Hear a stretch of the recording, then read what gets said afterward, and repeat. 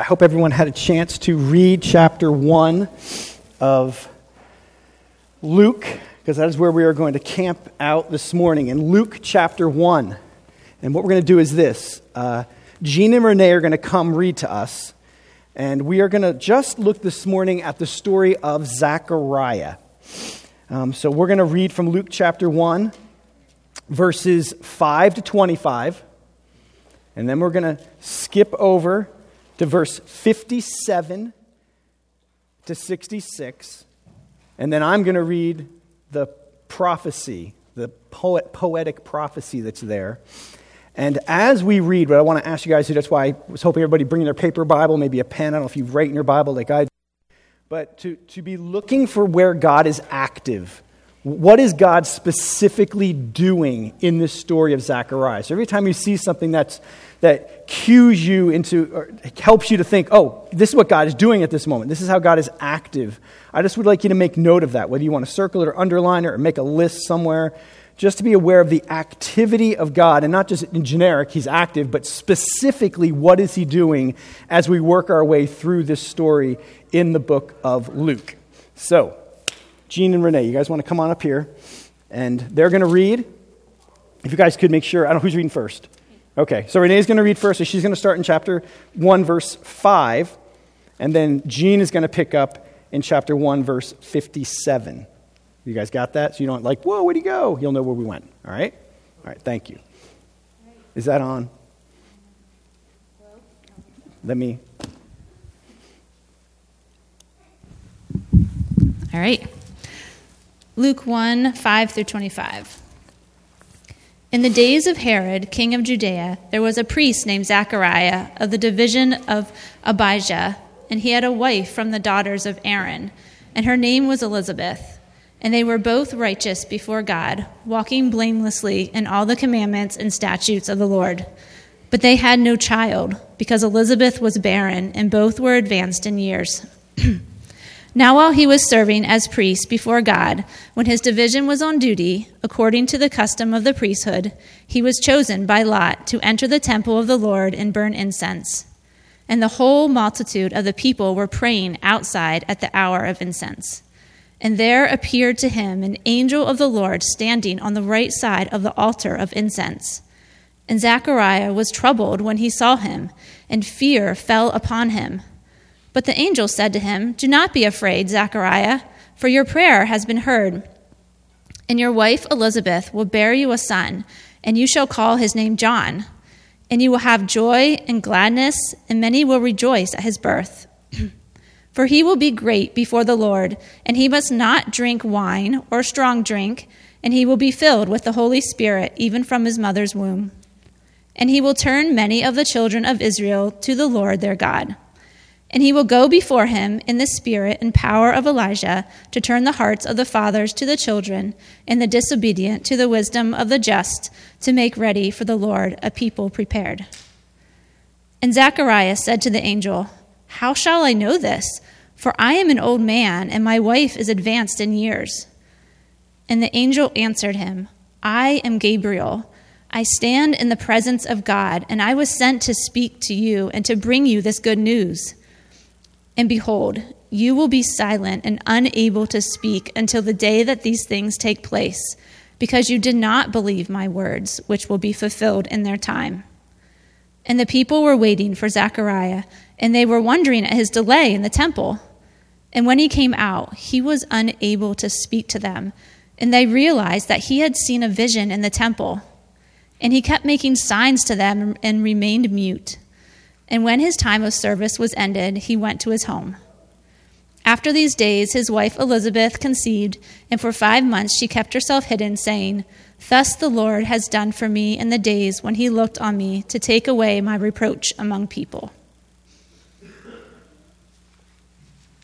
And jumping over to 57. Now the time came for Elizabeth to give birth, and she bore a son. And her neighbors and relatives heard that the Lord had shown great mercy to her, and they rejoiced with her. And on the 8th day they came to circumcise the child. And they would have called him Zechariah after his father, but his mother answered, "No, he shall be called John." And they said to her, "None of your relatives is called by this name." And they made signs to his father, inquiring what he wanted him to be called. And he asked for a writing tablet and wrote, "His name is John." And they all wondered. And immediately his mouth was opened and his tongue loosed. And he spoke, blessing God. And fear came upon their neighbors. And all these things were talked about all through the hill country of Judea. And all who heard them laid them up in their hearts, saying, "What then shall this child be? For the hand of the Lord was with him." And his father Zechariah was filled with the Holy Spirit and prophesied, saying, "Blessed be the Lord God of Israel, for he has visited and redeemed his people, and has raised up a horn of salvation for us in the house of his servant David, as he spoke by the mouth of his holy prophets from of old, that we should be saved from our enemies and from the hand of all who hate us, to show the mercy promised to our fathers, and to remember his holy covenant, the oath that he swore to our father Abraham, to grant us that we, being delivered from the hand of our enemies, might serve him without fear, in holiness and righteousness before him all our days. And you, child, will be called the prophet of the Most High, for you will go before the Lord to prepare his ways, to give knowledge of salvation to his people in the forgiveness of their sins, because of the tender mercy of our God, whereby the sunrise shall visit us from on high, to give light to those who sit in darkness and in the shadow of death, to guide our feet into the way of peace." This is the word of the Lord. Praise be to God. We have his word. Well, what I want to do is this. I'm going to sum this up for you. Here, if I had to sum up, the focus this morning really is going to be on the prophecy, his prophecy. So I'm summing up his prophecy right now, and I'm going to explain how the other information that we get from Zechariah's life is relevant to the story. But just for the sake of this prophecy, I would sum it up this way, that God visits his people to exercise fierce mercy. And we're going to unpack this. God visits his people to exercise his fierce mercy. Now, let me show you why I landed on this. I hope that every time I preach, you feel like you're kind of in a preaching Bible study, and I'm not just telling you what it says, but I'm showing you what it says. So look at verse 68. Here's why I'm using this language of God visits us to exercise fierce mercy. So look with me at verse 68. Blessed be the Lord God of Israel, for he has visited and redeemed his people. He has visited. So you've got this idea of visiting at the beginning of this prophecy. Then look down at verse 78. Because of the tender mercies, that's where we're going to talk about mercy in a minute, the tender mercy of our God, whereby the sunrise shall visit us. So do you see the bookends in the prophecy? He visits us in verse 68. He's visiting us in verse 68. So we are being visited by God. This is a stunning reality that God would visit his people. And if you notice even the tense, in verse 68, Zechariah is pretty confident. He almost says it as if it's already happened. He has visited us. In verse 69, he has raised up a horn of salvation. He is almost looking into the future, but bringing it into the present. That's where his faith is. He has a confidence in what God is going to do. But as you listen to what Renee and Jean just read, you know that his confidence was not always there, was it? He wasn't always very faith-filled. Back in our story, we know that he was struck silent, and I would argue deaf too, because they were making signs to him. So he couldn't speak, he couldn't hear, because he didn't believe the words of Gabriel. And so that was his consequence from God. Now, what Luke does to elevate this point, and I don't know how you read these first two chapters of Luke, but what Luke does intentionally is he weaves together the story of Zechariah and the story of Mary. The stories are woven together. So if you notice, we skipped over the parts that were Mary's parts, but Luke does it. He puts these two stories together so the reader will compare and contrast Zechariah and Mary. So let's do that for a second. Let's compare at a high level Zechariah and Mary, because I think this is what Luke wants us to do. At least one of the things Luke wants us to do. So what do we know about Mary? So we didn't read that, but most of us kind of have probably a better understanding of the Mary's part than Zechariah's part, at least I did, before reading it this week. So we know that Mary is a girl, right? I said high level here. Zechariah is a man. Mary is young, a young teen, whereas Zechariah, it seems, is very old. Mary is, I don't like that I have to say this, but Mary was culturally insignificant as a young lady. Zechariah, on the other hand, is a priest. Mary is of no family significance. She doesn't have a family history like Zechariah, where we hear that he's from the division of Abijah, and even Elizabeth, his wife, is from the daughters of Aaron. Mary's character is not explained here in the passage, but we're told that Zechariah and Elizabeth are righteous before God, walking blamelessly in all the commands and statutes of the Lord. Mary, as a woman, would have to have stayed in the outer courts of the temple, in the one area just for women, whereas Zechariah is going in doing this special task of burning incense in the presence of the Lord. So you would think, in light of all of this, who would have the greater faith? You'd think Zechariah would. But obviously, Zechariah is the one who can't talk and can't hear, while Mary is telling everybody that'll hear what has happened to her. So it seems the opposite of what we'd expect happens in this story. Both of them ask similar questions. Mary wants to know, how can this be that I'm going to have a baby? Zechariah asks, how can this be in my old age? But obviously her questioning was a curiosity as a young lady, and his was out of unbelief. And so, yes, both are chosen by God. Mary finds favor with God, and Gabriel appears to both of them.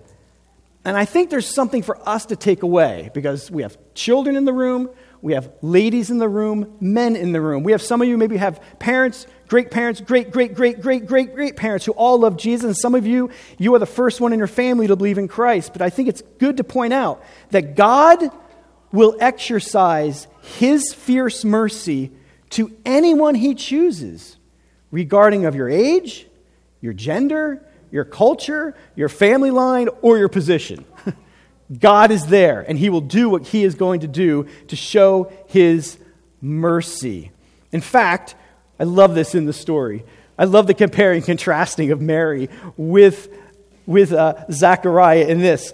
Zechariah may have been able to enter the temple to be in the presence of God, whereas Mary, she would actually become a temple for the presence of God to dwell for 9 months. I mean, is God not amazing in what he does in this story, showing where his presence was in the temple and where his presence would go into the womb of a young girl? And while Mary can speak freely, Zechariah will be silent and deaf for the next 9 months. Now, you may wonder why the silence thing. You know, God could have struck him blind or crippled him or said, you're not going to be able to see this baby be born. That's going to be the penalty. Why silence? I think God had a purpose in that. I think God had a clear purpose in choosing to silence Zechariah. So think with me for a moment about the particular moment in historic Israel life that they are living in this moment. They are at the tail end of 400 years of silence. God's not speaking. God hasn't spoken to them for over 400 years. No prophets, no dreams. God basically stopped talking to his people. So then God silences Zechariah the priest, I think as a picture of the 400 years of silence. Since Zechariah's tongue at the birth of John, let the world know God is about to speak. Silence is over. The priest's tongue is loosed. God is now going to speak to you through John the prophet, born from Zechariah. The time of silence is over. I can't imagine if I think, like, what would it have been like to live like those people where you're like, you hear the stories, you read your Old Testament, you go, these are our people, this is what happened. But God doesn't really talk anymore. Are they true? Are these stories really true? Because God's not active like he was in our ancestors. And so here it is. God, in this moment, is breaking the silence. He is piercing the silence. And he is about to visit his people. He's going to visit them through the words of John the prophet. And he's going to visit them through the Word, the living Word, Jesus, the Son of God. So what does it look like when God breaks the silence and visits his people. I mean, imagine if you stored up 400 years worth of life, never hearing from God, and now God descends. What would you expect God to say? What would you think he would say? Well, if you understand God's holiness, God's one-of-a-kindness, that he's completely not like us in any way, you would think that God's coming would be a very bad thing. That's what I would think. A very bad thing. Almost like when you were in school and your principal would come into the classroom the day after you had a substitute. Or maybe your boss comes into your office right after a major project did not go so well. But not so with God. When he visits, it's because he wants to show off his tender mercy. I imagine you caught the phrase in verse 78. Look there with me. It is because of his tender mercy. You got to love that phrase. Tender mercy. Now, why am I pulling that out of everything that's here? Matt, you're just picking your favorite phrase and using that. Let me explain to you why I think this is to be highlighted here. So we see his tender mercy being highlighted in verse 78. And then I want you to go back up to verse 58. Verse 58, look what it says about the Lord. And her neighbors and relatives heard that the Lord had shown great mercy. Literally, it is magnified mercy or enlarged mercy or glorified mercy. So their experience of God was one of glorified mercy. And then in verse 68, we talked about this word visited, that he visited his people. The word visited there literally means to look out for someone or to care for someone, which is what mercy is. It's caring for those who have needs. So the word visited itself in verse 68 and then again down in verse 78 carry with it the very idea of mercy. And then look at verse 72. We're going to see it again here. To show the mercy promised to our Father. So we've got mercy being woven in and out this passage, and specifically this prophecy, until you get to verse 78, where it talks about his tender mercy. Tender mercy. Mercy is God's goodness towards those who are in a miserable state. It's God's care for those who are suffering. And tender, in this case, has this idea of inward affection, emotions that originate, in the Greek it would say, in your bowels, in the lowest, deepest recesses of someone's heart. In Greek poetry, this word would have been used as a violent term associated with anger or love. So it's an energized, violent term, which is why I think I like the word fierce. It's intense. You pick the words you want to use. Maybe it's hard for you to think of mercy and fierce. But I want you to get the idea that this is not just a passive mercy. This is an intense, vigorous mercy of God. And when God visits his people, it is to show off or to exercise this fierce mercy that he has for his people, and he does it in breathtaking ways. Now I just want to pause here to acknowledge that maybe this morning there's some that are here or within my voice that are miserable. Maybe you would say life right now is very hard. You're suffering. Maybe you're weighed down by burdens or trials. Listen, I believe God wants to visit you this morning with his fierce mercy. He wants to pour his mercy down on you. And to prove to you that when God visits his people, that he does so with fierce mercy, Zechariah highlights a bunch of things here, that expressions of his mercy. And so what I want to do is look at a couple of those together. What does it look like when God visits his people with fierce mercy? What does the mercy look like? Let's put some meat on the word mercy. So I just want to highlight a few of these here. First one is this. I think he visits his people here with fierce redeeming mercy. With fierce redeeming mercy. We saw it in verse 68. Blessed be the Lord God of Israel, for he has visited and redeemed his people. He's redeemed his people. Now, most of you guys know the whole idea of redeeming something is to purchase it, right? To buy it. And we know that our sin has created a great debt. A record of debt is mounted up against us, and the way you pay off your debt is to die. That is the way you do it. People say we have a debt we cannot pay. That's not true. You're going to pay for it. You're going to die.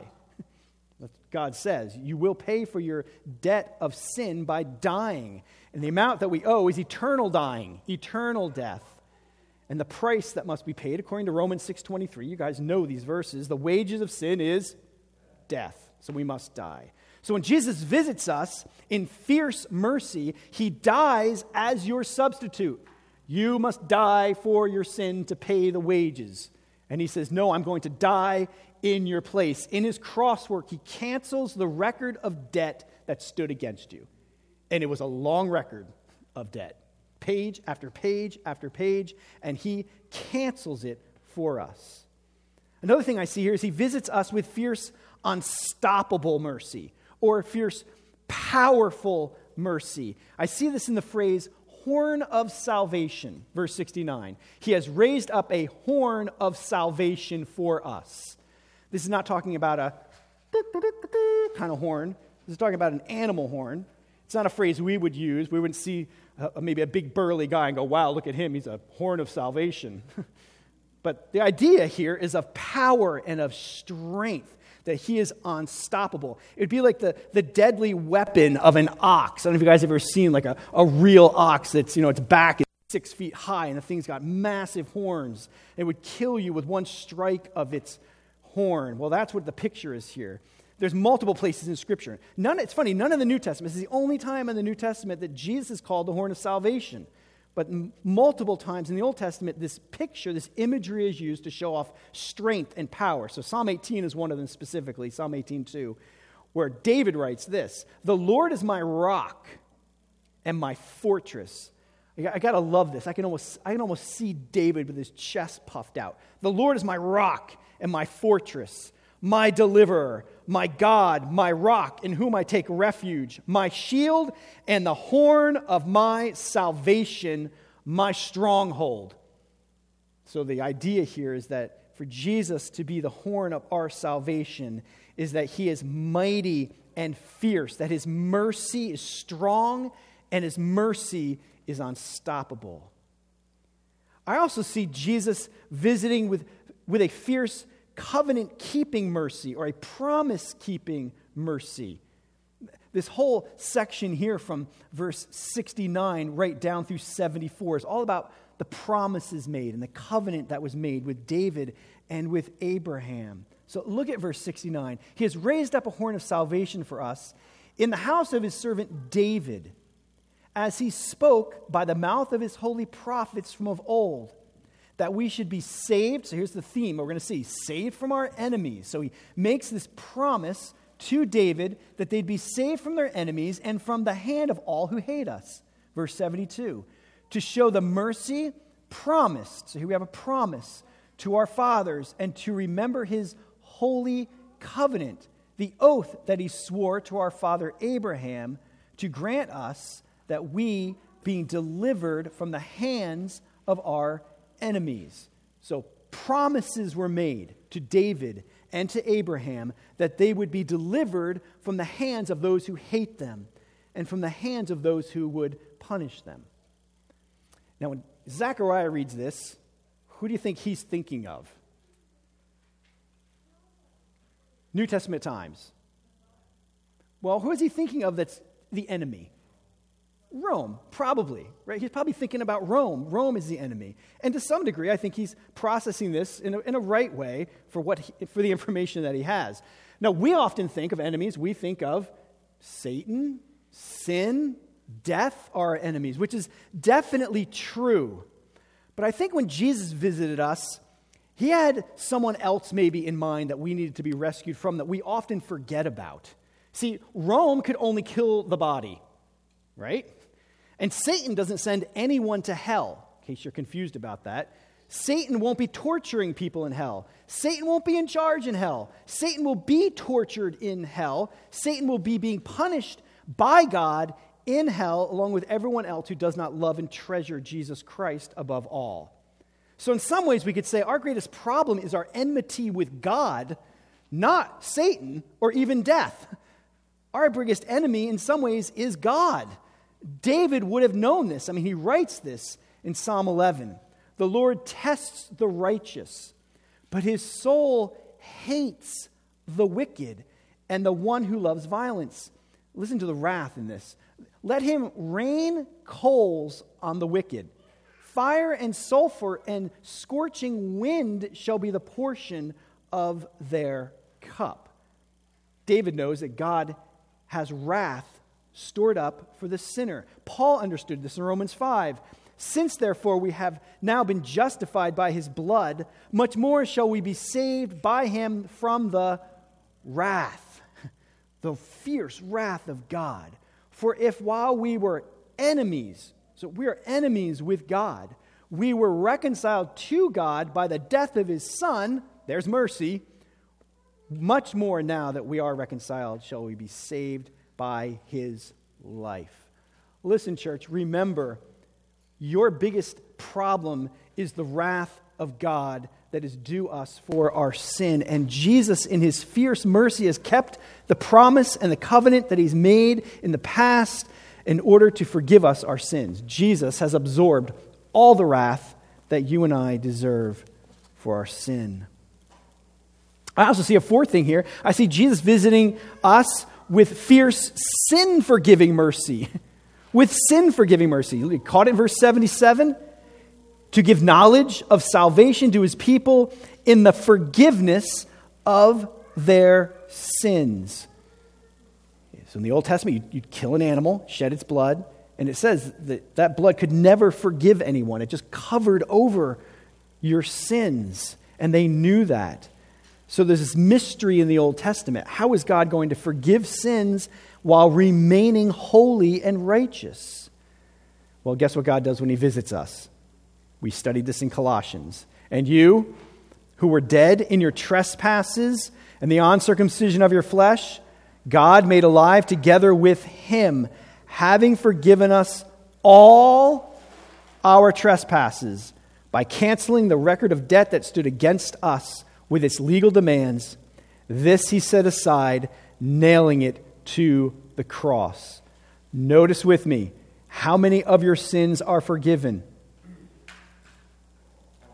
All. Embrace that word. All of them are forgiven because of his work on the cross. Obviously, Zechariah didn't know what was going to happen, but he knew enough through the power of the Spirit to know sins would somehow be forgiven without compromising God's holiness. And Paul tells us here, is how it happened. All of your sins are forgiven because Christ was able to nail them to the cross. All of them. Every sin you did when you were 5, 6, 7, 8, 9, 10, a teenager, in college, last week, yesterday, this morning, all the ones you will do tomorrow are all forgiven because Jesus visited us with fierce, forgiving mercy. Jesus also visits us with fierce, light-shedding mercy. Light-shedding mercy. Verse 79, he comes to give light to those who sit in darkness and in the shadow of death. He brings light to those who sit in darkness. The Bible pretty clearly tells us that you and I were sitting in a cell in the dark, bound up, waiting to die, waiting for death is what it says. The shadow of death is coming. Thinking the whole time that we're actually in the light. Believing we've got the right perspective. Believing we are living in reality as we sat in bondage, in a jail cell, in the dark, waiting for our death to take place. Totally deceived. Paul knew this, and in 2 Corinthians, he explains it to us in beautiful, beautiful imagery. In their case, the God of this world has blinded the minds of unbelievers to keep them from seeing the light of the gospel of the glory of Christ, who is the image of God. For what we proclaim is not ourselves, but Jesus Christ is Lord, with ourselves as your servants for Jesus' sake. For God who said, 'Let light shine out of darkness,' has shone in our hearts to give the light of the knowledge of the glory of God in the face of Christ." We always talk about Jesus being the light of the world, especially around Christmas time, right? He's the light of the world. Jesus is not only our light, but he's a light that shone down into our darkness, revealing the glory of who he is, so that no longer do we sit in darkness or wait in the shadows of death. Instead, we stand in light, waiting for more life to come as our earthly life comes to an end. One more mercy thing. Jesus visits us with fierce peace-guiding mercy. See that in 79? To guide our feet into the way of peace. To guide our feet into the way of peace. And Ephesians 2 tells us that he himself is our peace. And his peace came because of his blood. He has drawn you near to him through his blood. As an human who fights fear and anxiety, I love these verses. Jesus visits us in our fear and our anxiety, and in his presence we find peace. Peace. God visits his people with fierce, peace-guiding mercy to guide us in the way out of anxiety and into the way of peace. So there's just a few. There's more to celebrate in there than just that. But there's some of them. Fierce mercy, beautiful mercy, powerful mercy. So after 9 months of silence, what flows out of Zechariah's spirit-filled heart is praise and blessing to God for visiting his people with fierce mercy. Now, this had to be the work of the Spirit.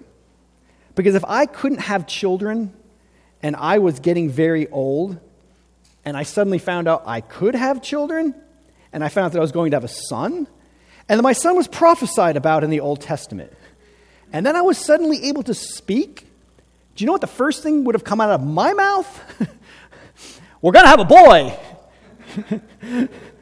And he's anointed by God, and I can show you in the Old Testament where he is in God's mind before he was even birthed on the earth. That's where I would have gone.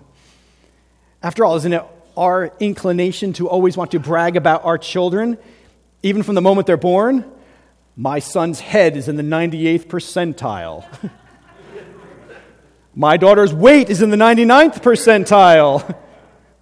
My kid is an honor roll student at Newmarket Middle School.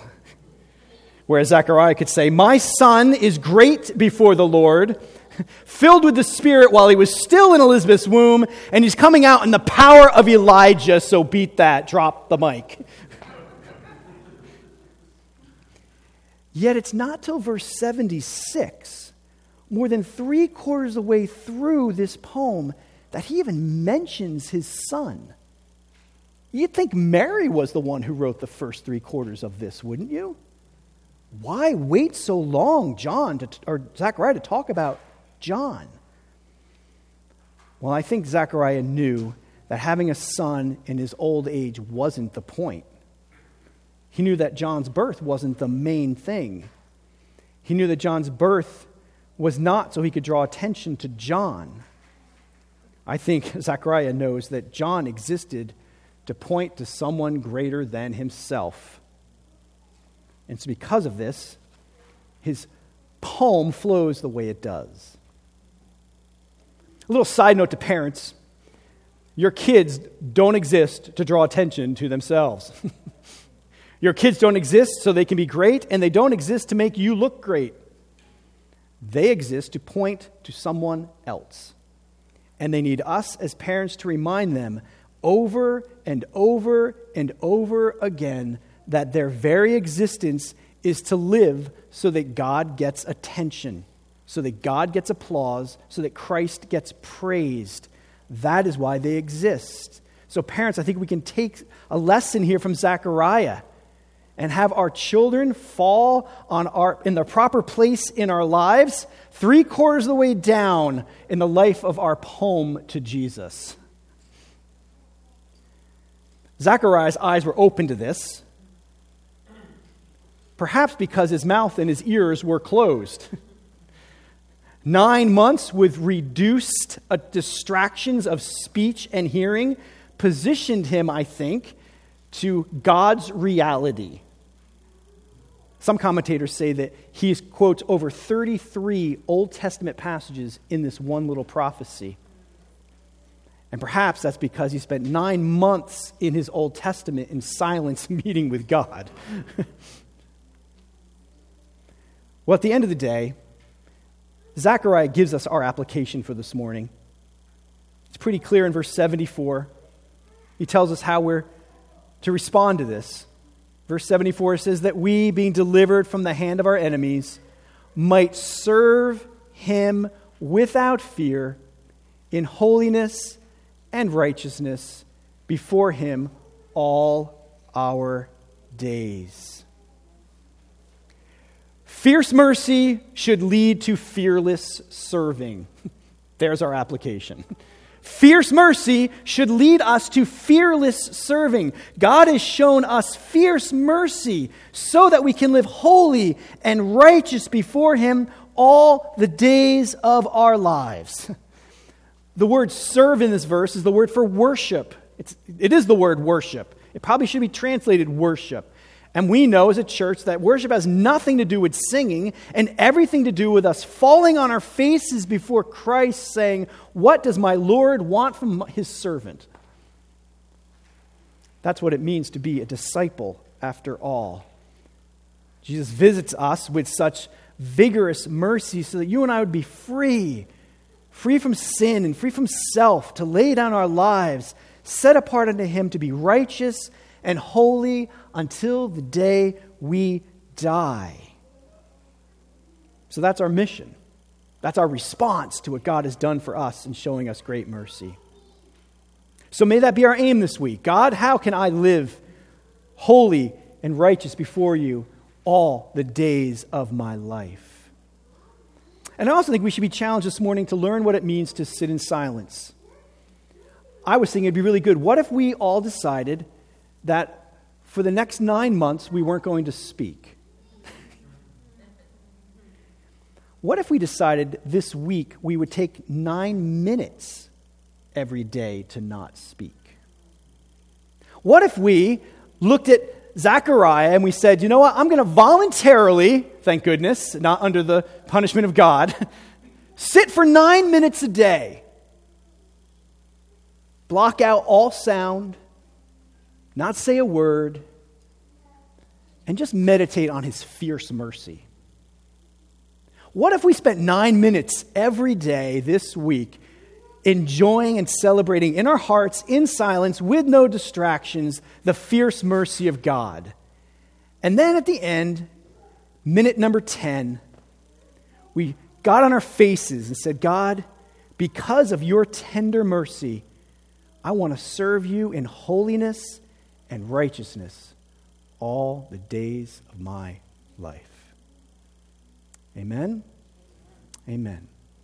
Lord Jesus, we thank you for your mercy, your wonderful, glorious, unending mercy. Thank you for seeing us in our misery, in our sin, in our bondage, in our sickness, in our suffering. And Jesus, thank you for visiting us, not to punish us in our sin, but to redeem us and deliver us and forgive us and to care for us. You are an amazing, amazing God. Jesus, we honor you and we praise you. And we do bow before you this morning. We say, Jesus, not our will, but yours. We say, what does our Lord want to say to his servant? We say that we are the Lord's servant.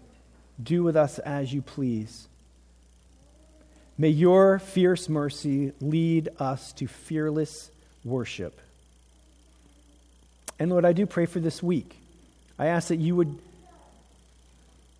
allow us to get isolated and undistracted with no TV or phone or anything else, to celebrate your fierce mercy and to encounter you in fresh ways that will bring peace and joy to our hearts. Meet us this week, I pray, that we might live for you in righteousness and holiness until the very day that we die. In Jesus' name, amen.